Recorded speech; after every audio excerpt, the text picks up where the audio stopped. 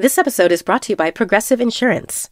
What if comparing car insurance rates was as easy as putting on your favorite podcast? With Progressive, it is. Just visit the Progressive website to quote with all the coverages you want. You'll see Progressive's direct rate, then their tool will provide options from other companies so you can compare. All you need to do is choose the rate and coverage you like. Quote today at Progressive.com to join the over 28 million drivers who trust Progressive. Progressive Casualty Insurance Company and Affiliates. Comparison rates not available in all states or situations. Prices vary based on how you buy.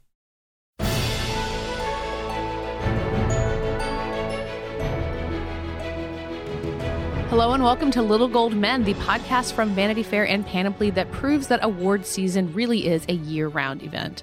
I'm Katie Rich, the deputy editor of VanityFair.com, and I'm here in person with Mike Hogan, the digital director of VanityFair.com. You sound like you're excited. I know. I was by myself last week. Yeah, I'm here. Hi, Katie. And we're joined from France by Vanity Fair's film critic Richard Lawson. Bonsoir. Yes, your accent's great, Richard. Richard's cutting quite a dashing figure these days. I don't know if Well, we have lots of gossip to catch up on from Cannes, yeah. So that's basically why I brought you guys here. Mike is newly back from Cannes. Richard is still there. All the week in Oscar news is about Cannes, and I kind of wish I had been in Cannes. So this week's show is all about Cannes. We're going to talk about the biggest films of the festival so far, the stars who have kind of made a big impact, and all the gossip from the Croisette, including the Vanity Fair party that you guys were both at. From what I hear, the biggest news is that Leonardo DiCaprio and Mark Rylance both wore hats. Can you confirm this? Yeah, Leo arrived surprisingly. We didn't know he was coming. And 2 years ago at the Vanity Fair party at the Hotel du Cap in Cap d'Antibes, Justin Bieber showed up. He was the surprise guest. Mm-hmm.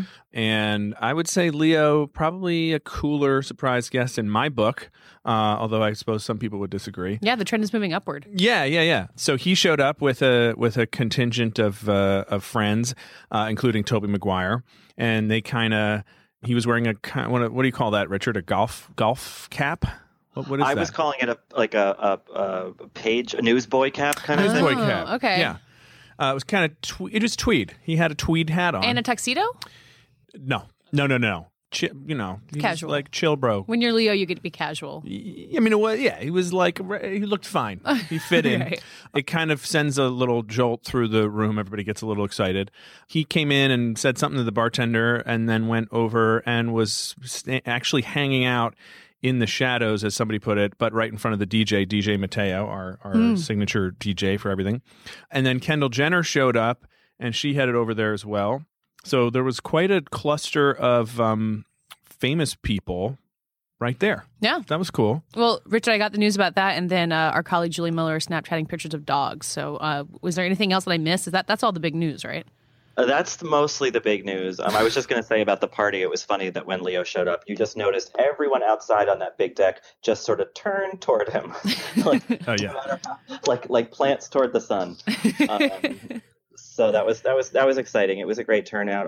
I was excited to see Kate Hudson, who I'm a particular fan of, and I got to talk to Katrina Balfe from Outlander. She's very nice. I got to meet her. She was quite nice, and I should say that she was like kind of the belle of the ball. Like I saw her upstairs after the dinner, just had Brett Ratner enraptured in some conversation, and just everyone wanted to seem to say hi to her, and so that's cool for her. That's exciting. I think it was a big kind of coming out party for her, getting to meet a lot of those folks, because people are fascinated by Outlander, but I don't know that it had previously reached this sort of she's a celebrity status. Well, and she's in Money Monster, which was a big Monster. premiere at Cannes, so that was kind of her level up experience. Yeah. So yeah, you guys were both there, Mike. You've said that you didn't get to see any movies, but from either of your perspectives, like what kind of Cannes not over yet, but what kind of Cannes has it been? I would say that it's kind of a slow starting Cannes this year. Usually a lot of the festival's front loaded scheduling wise, but this year they really spread things out. So there's still a lot of big movies to come, even though the festival's almost over. But we have seen some big stuff, and there's already some Oscar talk for a few movies. So for our purposes, that's exciting. Yeah, we don't want to be the rubes who are going to sit here and say, forget all the foreign films and the classics that will be revered in 50 years. We want to talk about the Oscars, right? That's the... I mean, isn't that why we're all here? Well, I mean, it was also a kind of anxious Cannes at the beginning, because I think that Ronan Farrow thing, the column that he wrote in The Hollywood Reporter about basically calling everybody out for quote unquote, I guess, ignoring the Woody Allen allegations, really freaked everybody out a little bit. And I think there are two sides to this. One, that Deadline, perhaps somewhat for their own selfish purposes, is hewing to, which is that, hey, this has all been looked at by, legal authorities and no charges were filed. So what else is there to say until somebody has some new information? It doesn't necessarily make sense to hound this 80-year-old guy every time he shows up in public. And then I think certainly on the other side, it's like, it looks awfully like people are just kissing Woody Allen's ass because he can make movies that get them Oscar consideration and so on. So that was pretty controversial. Our own Julie Miller actually was the one who asked him a question about the controversy at a press conference, which was, I think, totally legitimate and the right thing for her to do. And he answered her, at least to the extent of saying that he hadn't read the Ronan Farrow thing and then weirdly comparing it to a bad review. But, in the absence of a film that came out and sort of blew everybody away and saying, oh my God, this is going to be the movie that gets all the Oscars, it was this more kind of little controversial stuff like that was making people a little edgy, I think. Well, and after all of that, the movie, based on your review, Richard, was, a fine Woody Allen movie. Like a lot of his movies have been lately. They're just kind of pleasant and obsessed with the same old stuff. It wasn't the kind of thing to get worked up about in terms of content. No, there was nothing really to dig into in the movie. And I think that Cannes likes controversy that's kind of intra-film, sometimes a Lars von Trier kind of thing will happen and that's sort of juicy. But like this, I think, was distracting. And it didn't seem like that the sort of French people involved here were very happy about that. Yeah. The other thing I should mention is that Cannes, the festival itself, hired this French comedian who made a joke about rape and incest at the premiere event, which everybody seemed to think was pretty uncalled for, and if nothing else, not a fun. Whether or not you think that journalists should be asking more questions about it, nobody really thinks you should be making light of it in a comedy set at the beginning of an event. Anyway, so let's talk about the films. Yeah. Richard. So Richard, the Woody Allen movie, it seems like kind of a write-off, but what would you say is the first movie that really grabbed you at this festival and was like, okay, we're going to be hearing about this 6 months from now, 8 months from now? I wasn't as bowled over by it by some, but certainly everyone, including myself, after we saw it, were talking about Oscar possibilities, because it's that kind of movie, and there are some elements to the film that I think are could be big. What categories are we talking about here? Well, I would certainly say Best Picture. I think that it has this sort of a lot of obvious social relevance, even though it takes place 50 years ago. It's about the interracial marriage Supreme Court case, just in case people haven't heard of it. Right. Joel Edgerton plays a white man in Virginia who marries his African American and / Native American wife, played by Ruth Negga, and they get put in jail for it, and then there's a huge, court case. But the thing about this movie is that it doesn't really show the court case. It's really very intimately about them, and I think that maybe hampers the movie a little bit because it's not like rousing in this big way. But it is, it's nicely made, and people were really into it. I'm curious about Ruth Negga in particular, because she's also on Preacher, which is premiering on AMC in a couple of days. So it seems like she's really poised for a big year. Is it a breakout performance for her? Oh, I think for sure. I mean, I think, people have been aware of her. She's been on British television. She's been in things before. But this is really I think on such a global stage, people are like, who is this person? Because she has this incredible face and she's so expressive in the movie. She doesn't get a lot to say. There's not a lot of talking in the movie, to be honest. But she really makes an impression. And I think that of all Oscar potential, hers is the highest from that movie. Well, and Joel Edgerton, I mean, he's worked with Jeff Nichols before, and the director's highlights are kind of, taciturn men, not saying a whole lot. He directed Midnight Special, which we talked about just a few months ago. So he might, be in line with that kind of quiet vibe, it seems. Yeah, for sure. I think, he's strong. He does like a sort of Heath Ledger, Brokeback Mountain kind of buttoned up thing. And, and I was less into it than other people, but, people are definitely talking big about him and have been for a few years now. So he might be due. All right. So what else grabbed you in terms of what we should be talking about? Well, I mean, I think that this is a long shot for Oscars, probably, but I was really taken with Personal Shopper, which is Olivier Assayas's new movie with Kristen Stewart. That's kind of this bizarre ghost grief story that I saw yesterday and reviewed today that was just quite something. And it's continuing the Kristen Stewart narrative of her kind of becoming this indie art house sensation. Yeah, and Olivia Assayas is the director who directed her in Clouds of Sils Maria, which won her the French Oscar, basically the César, and got her, not a small amount of Oscar buzz just a couple months ago. Mm-hmm. It definitely could have happened. Yeah, it wouldn't have been a surprise if it happened. I think it would be more of a surprise with this, even though it's a bigger, juicier role than Sils Maria was for Stewart. This movie is so out there that I can't imagine, the people we've talked about many times on this podcast, the sort of older people in their Brentwood homes. I don't know if this is really going to connect with them, even though she is very good in it. And it got booed, didn't it, at the end? There was some scattered boos and hisses, which was the first I'd heard this year. It's funny, last year it was the Sea of Trees, the Matthew McConaughey, Gus Van Sant Japanese Suicide Woods movie, and this year it was this. And this was not booed as heavily. And then there was this funny kind of slow turn to that reaction. Then positive stuff started coming out, and then reviews ran last night and this morning. And now the movie kind of doesn't have the stink on it. It seemed it might right after that first screening. The cycle has already continued in a way that changes it. Richard, can you figure out what causes what gets the crowd to start booing at a Cannes screening?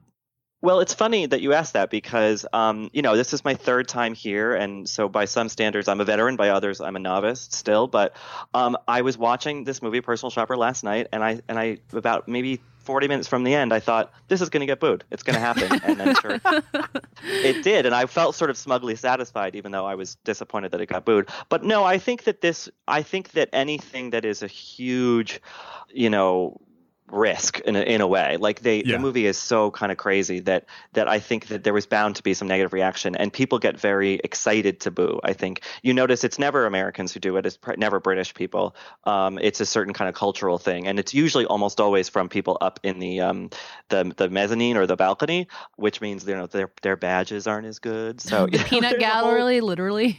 Yeah, there's a whole class system to it. So these are like French cinephiles who paid their own money to come to Cannes, probably spent a lot of money, and they're sort of looking for an opportunity to kind of get excited about something negatively or positively. Right, exactly. So yeah, that happened, but it doesn't seem to have slowed the movie momentum-wise any, which I'm happy about. Well, and you talking about how it might be too weird for, the Brentwood voters. I feel like that's something that happens out of Cannes every year. We hear about this movie that's this really, successful, bracing movie. Son of Saul got talked about like that last year, that won the Best Foreign Language Film Oscar. Or I think about Amour, which was a Best Picture nominee, the Michael Haneke movie, and Emmanuel Riva got the Best Actress nomination. Yes. I mean, how about Foxcatcher?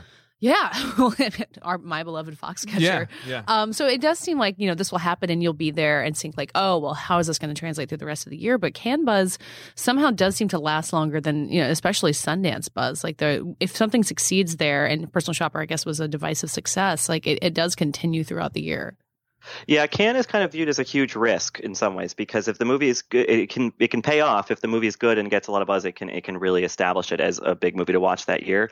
But if it's sort of a mixed reception, or even a bad reception, it sort of kills a movie in May. That could have maybe had a little bit of a tighter window to impress people, like in the fall. So some of them, sometimes it pays off, other times it doesn't. But I think for Loving, for example, it's good news for that movie, for Focus, who's releasing the movie in November. Yeah. What about this Shia LaBeouf road movie thing? Did you see that? Unfortunately, I had to miss it because I just had to go to this fabulous Vanity Fair party. Oh, okay. This is American Honey? No, American Honey. The reaction to that has been pretty effusive, but I've met some people who are a little bit not as hot on it. I think the big thing with that is that it's almost 3 hours long. It's being compared to kind of like Spring Breakers with less violence. So I don't know if that's really Oscar-y, though it does certainly announce the director, Andrea Arnold, who's been sort of a Euro favorite. She's a Brit onto the American stage, I think, certainly. So we should watch out for her maybe for her next movie. Is it a Shia comeback? Yeah, I mean, he was very clean cut, respectful at the press conference. Like, he seemed like in good shape. I certainly haven't seen him out partying anywhere or anything like that. So yeah, I think that like this is a good step forward for him. As the guy who wrote the Shia LaBeouf cover story, You're heavily invested Hollywood's in Shia's next career. big whatever it was thing. Yeah, I would love for him to come back. That would be nice for me. Yeah. And it's promising that a director like Arnold, who's very well respected, wants to work with him. I think that's a good sign. He's crazy talented. It's just his wacko personality that holds him back. Yeah, I just realized no one this year has worn a bag over their head or said they sympathize with Hitler, or it seems to be a very well-behaved Can. I guess the Woody Allen thing might have been the one blemish, but he behaved well through it. Yeah. Yeah, well, we'll see. The Xavier Dolan is tomorrow, so maybe he'll do something on fault. Yeah. Xavier Dolan, director of Mommy, who was, he's got a big personality for a director, and he's 28? Yeah, I don't want to talk about it. Is there, Richard? Is there any chance that Ryan Gosling or Russell Crowe could be acting contenders for The Nice Guys, or is that just a kind of summer fun heist movie type deal? I think people were definitely curious about that, but I think that once now we've seen it, I think it's more of a summer fun thing. But it's good to see, it's always fun to see Ryan Gosling doing something upbeat, and same with Russell Crowe, and they're good together, and they've been kind of palling around at the festival. So I think the movie has good buzz. I think it's going to be more of a trifle, let's say. On the topic of summer fun, I'm also curious about the BFG, which, Richard, I know you didn't like as much as you would have liked to, but it's a Spielberg movie. It's worth discussing. I mean, are we going to be paying any attention to this after it opens in July? I think so. Yeah. I mean, I talked to enough people here just kind of, at waiting in line for things or whatever, who were really into it and thought it was pretty gorgeous. Manola Dargis at the New York Times did an interview with Spielberg that also sort of doubled as a review of the movie, and she seemed very high on it. And so there are some heavy hitters who are into it. What I didn't like about it was just sort of that it felt a little bit cold in a weird way. It didn't seem like he had that much emotional investment in it. Like he was more just kind of technically interested, kind of like Robert Zemeckis has become in his career. Ooh. But yeah, I think that that's such a beloved book. It was never my favorite Roald Dahl book, but it is a lot of people's favorite Roald Dahl book. So I think it could be something. And also, once again, 2 years in a row now with Spielberg, Mark Rylance is just amazing in it. So he's certainly worth. He alone is worth seeing it for. Yeah, that whole idea of a Spielberg movie feeling cold, that's how I felt about Lincoln at first. And I know it's how a lot of people felt about Bridge of Spies before they came around to it. So it's an interesting phase that he's in. But I feel like it's been a long time since he made a bad movie. So I'm very curious to see it. And I should also say, just for the listener, I'm seeing these movies at 8:30 in the morning. I've gotten in line at 7 in the morning, and sometimes I've been out the night before. So sometimes I'm more likely to drift off or get a little bored than you're, if you went on a Friday night. So we should caveat things with that. Not the optimal way to see The Nice Guys, is what you're saying. Right. Exactly. But it is strange of all people to go acerbic, Spielberg, who was once the kind of all heart. Bridge of Spies had lots of heart in it. It just kind of had the Rylance character to kind of give you the acid at the same time. Yeah. Yeah, I don't know. I think that tonally it's just it feels a little bit like there's not a lot of love in there, which is an odd thing to say about a Steven Spielberg movie and a Roald Dahl story, Yeah. And a children's movie. Would it be an animated film? No, right? It's just the one animated character. It's the BFG is animated. His other giant sort of enemies are, and there's a lot of green screen. But no, I mean the little girl is there, in real life. She's a real little girl, like the Jungle Book, basically. Yeah. But I wonder if there will be an argument at some point saying, "Oh, this should be considered, an animated possibility." If that would be the difference between them getting a nomination and not. Oh man, that'll be an interesting category fraud conversation, because Jungle Book would be eligible for the same thing, because that's almost entirely animated except for the kid. And then one step away, it's then wouldn't Jurassic, World be? Avatar. And then it's basically wouldn't Furious 5 be? Right? Movies that are basically Furious all CGI. 7, please. Furious 7. Okay. Anyway, any other movies that you think are going to be possible best picture things or top level best actor, best actress? There are two movies that I think would have, in a perfect world, best actor and best actress potential, and I'll tell you about those. The first one is this movie I saw today called Aquarius. It's a Brazilian film, kind of about changing Brazil and the economics of that really kind of conflicted country. In fact, there was a protest by the actors and the filmmakers on the red carpet during their photo call today. They all held up pieces of paper saying that what happened in Brazil was a coup, this recent deposing of the impeachment of the president. But Sonia Braga, this great Brazilian actress who's done some American things and international things, she turns in this just surreally amazing, commanding lead performance in that movie. And she could be a sort of Emmanuel Riva from a more, the rare sort of foreign actress, or Marion Cotillard, who gets nominated for the Oscars. I really liked her in that. And how about actor? So for actor, this is even longer shot, but Jim Jarmusch has this movie here called Patterson that I was not really much on my radar beyond the fact that Adam Driver is in it, and he's from Girls, and he's the big bad, so to speak, in the new Star Wars. I'm not a huge fan of Jarmusch's movies. I find them a little bit kind of mannered and sort of a little bit too alienating. But boy, this movie is so sensitive and pretty and just really kind of moving. And Adam Driver gives this beautiful performance. That he's a really kind character. He's this sort of soulful bus driver in Paterson, New Jersey, and he's also a poet on the side. And we hear a lot of voiceover that is just him reading poetry. And it's a really striking, quiet, low key performance, but it really holds the movie really well. And so it was nice to see him do something like that. Well, I mean, it's a great time to be Adam Driver. Like a movie that small might have a hard time getting attention, but it seems like with his role in it, if people are talking about it, everyone's curious about Kylo Ren. So, maybe it's not such a long shot. I think certainly that if there was a director, maybe who's a little bit more mainstream, who was trying to figure out who their lead guy was going to be, but wasn't sure if Driver really had it in him, I think that Patterson, if nothing else, is a great reel, so to speak, to go out to try to get more work in that vein. So, Richard, you still got a couple more days left in Cannes. We're recording this on Tuesday. What have we not discussed that's coming up in Horizon that people should look for reviews of or look for in the Oscar race in 6 months, that just based on blind predictions of these movies that haven't premiered yet? Well, I think the biggest one for me, or the biggest two, the first is the Xavier Dolan film, It's Only the End of the World, which is about a kid, or rather a man coming home to his estranged family to tell them that he's dying. And it has this great French lineup of movie stars. And the lead is played by Gaspard Ullier, who we saw in A Very Long Engagement, which was a great movie with Audrey Tautou. So I'm really excited for that. And then I'm really excited for The Neon Demon, which is from the director of Drive and Only God Forgives, Nicholas Winding Refn. And that has Elle Fanning and a couple other people, and it looks out there and wild and exciting. So that'll be the last movie I see at Cannes, actually. What about Sean Penn's movie, the one with Charlize Theron that has the gossip magazines at least intrigued? Yes, there's that too. And then I'm unfortunately going to miss Isabelle Huppert in this Paul Verhoeven thriller Elle, which is a revenge thriller that sounds fantastic. Well, it sounds like there's more than enough to see at Cannes, as with every year. Mike, are you kicking yourself for not seeing any movies? No, I'm actually really comfortable, as I imagine a lot of people are at home, just letting Richard see everything and tell me which ones are worth my time, personally. But Richard, thing about our job, I think. Yeah, really. Neon Demon has my vote for best movie title of the year that I've heard so far. It's a good one. Yeah, and the exciting thing about that for people who just follow Cannes coverage but don't go, that movie's coming out this summer, so it's only a couple months wait if it gets rave reviews here. And I want to see The Nice Guys this weekend. I mean, we can all do that. Money Monsters in theaters now. Right.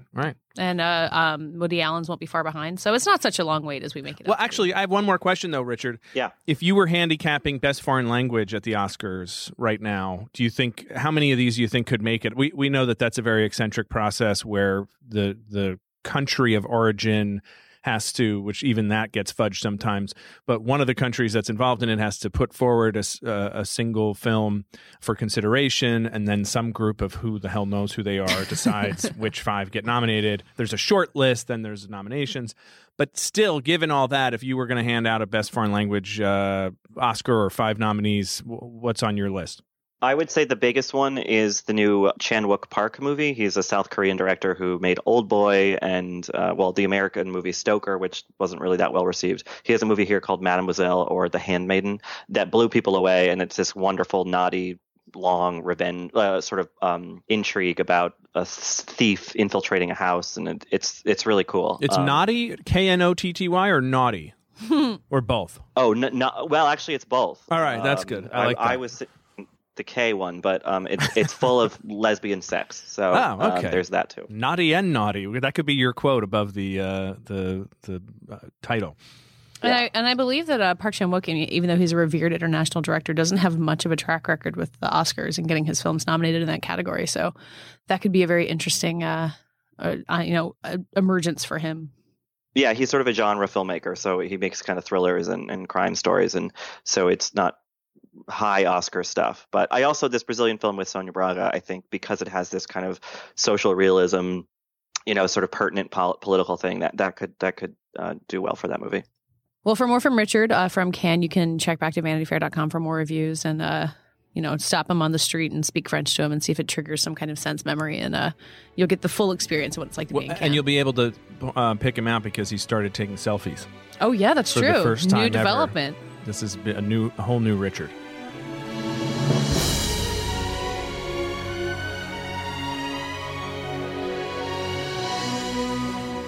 So back to just me and Mike in the studio. Before we go, we're going to take a quick Cannes-themed look back at recent Oscar history at what, as far as I can tell, was the most Cannes-centric best lineup in the last few years.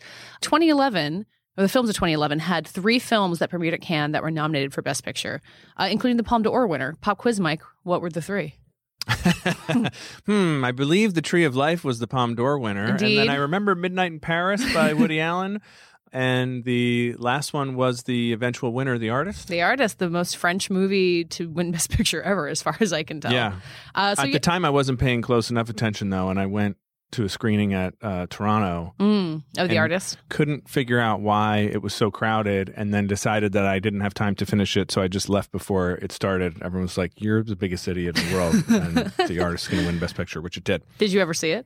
Yes, of course. Yeah, Yes. Yeah, you got to. So we want to decide what should have won Best Picture that year. Also, I think I saw Uggy on the in France last week. Oh, wow. Wait, no, Uggy's dead. I know, but it looked like Uggy. It was Uggy's ghost. the ghost of Uggy. The spirit of Uggy lives on in Cannes.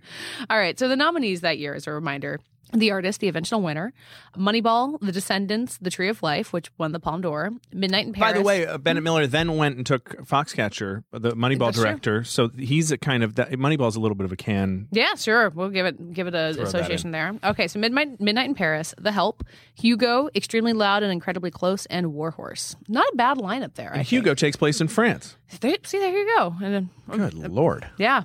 All right. I'm sure we can find some. I think Warhorse takes place in France or Belgium or somewhere. Yeah. Some horrible battlefield in World War I. I think I may not have ever seen Warhorse, actually. Well, Warhorse was not going to be my pick to hand Best Picture to. I mean, I think it's the cliche. It was the critical consensus at the time. But, I mean, The Tree of Life as a Best Picture winner would have been incredible. Yes. Yeah. Is that your pick? I don't know. I mean, I was really Team Descendants at the time, which I know you were too. Yeah. But I think I might have done that. I loved The Tree of Life, but I think I might have. I don't know. I honestly can't even remember what I thought at the time. I tell you, what's very Cannes about The Tree of Life? I went to see it, I can't remember where, but somewhere in New York City with my French friend, Julian. Hey.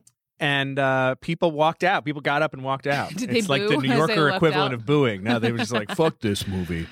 Yeah, there's a lot of that for Tree of Life. I loved Tree of Life, and I watched it twice, and it's gorgeous both times. But it's not a very Oscar-y, not a very Oscar Best Picture-y thing. No. But I mean, you got Brad Pitt, you got Jessica Chastain basically becoming a movie star right in front of your eyes. Strong emotional pull. I think I don't know. It's a great lineup. Yeah. Moneyball was great. Yeah. It was a great movie. Moneyball gets better and better the more you think about it, too. It's I one of think those of movies. Brad Pitt up against himself, too. Mm-hmm. Yeah, Moneyball's one of those movies that, if it came on your television, you would be helpless and you would have to watch the entire thing the whole way through. Yeah. But we both loved The Descendants, which I feel like almost gets forgotten. Like this huge George Clooney vehicle that had a decent shot at winning Best Picture. I'm a huge Alexander Payne fan. I adored The Descendants. I've seen it at least twice. The soundtrack I owned at some point. Now I just have it on a Spotify playlist. Everybody listen to The Descendants soundtrack. It's amazing. Also great Hawaiian music. Yeah. So why don't people like it? I don't actually even understand.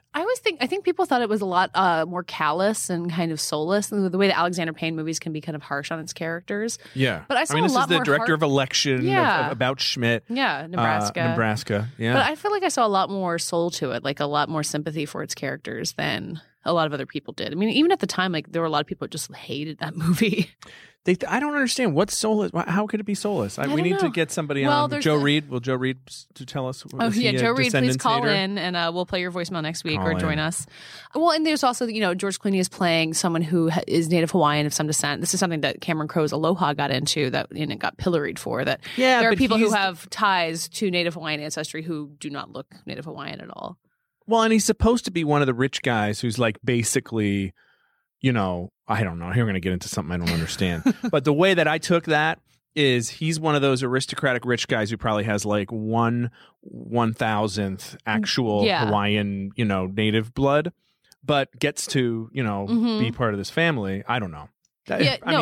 I mean, there's like interest in, it's based on a novel by a woman who is Native Hawaiian, and it's about this whole idea of blood ties to the land that you're in. And it's got this whole, there's the scene where he curses out his wife who's in a coma, which for me worked really well, but I think a lot of people saw as being unnecessarily harsh. I think that there's who judges movies on whether they're harsh or not? Well, life is fucking harsh. Sorry. Well, life is harsh. Who are you? The only thing I know for sure is you're a goddamn liar. So what do you have to say for yourself? You should go ahead and make a little joke.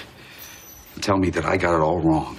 Tell me again that I'm too out of touch with my feelings and I need to go to therapy. Well, if it's a movie that's trying to make you feel something and you feel like it's being insincere, I can, people bow out of that. But I think insincere. Yeah, but I think we both agree that there is a sincerity to it. That Alexander Payne does have a heart, and it is on his sleeve in Descendants. This is the movie that introduced us to Shailene Woodley. Yes. She's amazing in it. She's amazing, really great. And I think I don't know. For me, it really worked. The whole kind of playing it close to the vest, all these major, massive, nightmarish emotions being held at bay with as much energy as possible. Everybody trying not to kind of like be broken by this crazy situation and these nightmarish feelings. Because it's not just that she's in the coma, but then he realizes that she's been having an affair. And that's all laid out for you at the very beginning. Yeah. So it's this really paradoxical situation of feeling bad about your wife and also really being pissed off at her. Mm-hmm.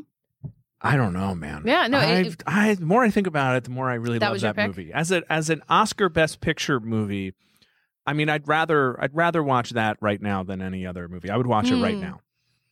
What are these? I think I would watch running with the thing where he's running in the boat shoes. In the boat shoes. Yeah, and that I thought was a good moment of George Clooney kind of puncturing the glamour of George Clooney. I mean, he plays it a little schlubby. Yeah, he totally does. He's wearing those ill-fitting Hawaiian shirts that whole movie. Yeah, yeah. I mean, he's a rich guy. He's never like. It's not that there's a little bit of glamour, but he's like schlubby. He's glamour. like Hawaii rich, where you never have to wear pants. Yes, which seems great, honestly. Yeah, exactly. I don't know. I'm still team Descendants, but I thought the artist was good. But I thought the artist to me didn't really. It was like a little confection. Well, and if you want to criticize Hollywood for constantly congratulating itself, the artist is the number one example. Like if it hadn't won Best Picture, you wouldn't see people being so hard on Argo probably because it's another movie about Hollywood saying, "Aren't we wonderful?" Which is a theme that comes up at the Oscars year after year. Yeah, I mean it was clever. I definitely don't need to see it again. No, I've definitely never seen it again. And whereas I think Moneyball stands up. What were the other ones again? Oh, we got The Help. Okay, Extremely Loud and Incredibly Close. Hugo, Hugo is really pretty good. It's a weird Scorsese movie. Like it doesn't feel of a piece of anything that he's made, but it's pretty good. Yeah. War Horse, which is a very painterly Spielberg movie. Midnight in Paris, which I really like, and that's a good movie. It was more thoughtful than I think people give it credit for. I mean, it's there's some moments in it. Some of those impersonations of like dead writers and stuff were pretty painful. I thought Tom Hiddleston was really wonderful as F. Scott Fitzgerald. That was Tom Hiddleston. Nobody knew who he was at that time. And Corey Stoll was Ernest Hemingway. That was not good. I thought. Really? Mm-hmm. Oh, that was the movie. That's the one I'm thinking of. That was the role that like launched Corey Stoll. Like he has a kind of a career based on that one tiny performance. So yeah. There's a lot of good. This is just long enough ago now that we can kind of look and be like, that's where. Well, I mean, Owen Wilson is so charming in it. Ernest Hemingway, gosh, wow. Yeah, I would watch Midnight in Paris again. Right, I would watch many of the Extremely Loud and Incredibly Close. I would never see again. Watch Extremely Loud and Incredibly Close again. Yeah, The Help I stick up for. I like The Help. Not that I don't think it should have won Best Picture. Yeah, it's a fun ladies movie. Can I say that? Oh, God. People are going to leave reviews about that. Okay, so is your Best Picture pick for 2011 The Descendants? Yes. Okay. Yes, I'm proudly pro-Descendants to this day. I'm proudly pro-Descendants, but I still think I go for Tree of Life just because I always want something weird to win Best Picture, just to have that as be part of the history. This is the Titanic and the Tree of Life won Best Picture. Well, and then would we have gotten to see Terrence Malick? Probably not. Oh, See, there you, Would he he have didn't show. gone He up was and nominated for accepted? best director, and he did not show up. Yeah, he wouldn't have gone. No, he's he's out in a cornfield somewhere. He's doing fine without going to the Oscars.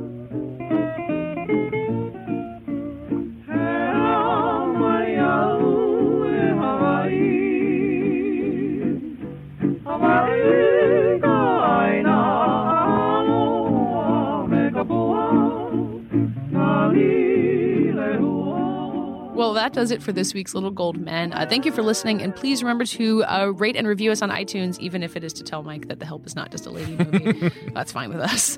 You can find all of us at vanityfair.com and all of us on Twitter. I'm at Katie Rich, Mike. Mike_Hogan. And Richard, in his absence, he is at Rylaws. And we're all at Little Gold Men, where I have been seeing all of your mentions and really enjoying them. So please keep tweeting at us, too. This episode was produced by Sam Dingman and edited by Tim Einenkel, and thanks to Laura Mayer and Andy Bowers at Panoply. And the award for best description of a member of the 1% who you'd actually want to have at a dinner party goes to me. He's like Hawaii Rich, where you never have to wear pants.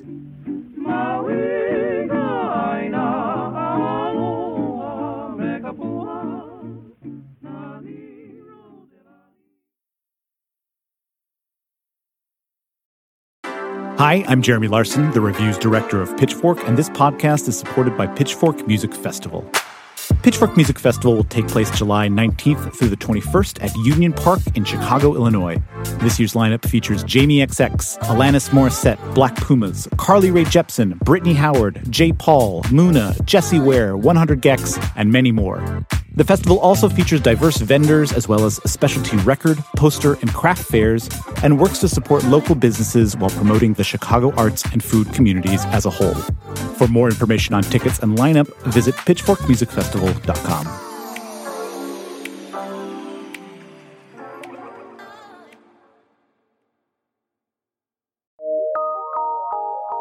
From PRX.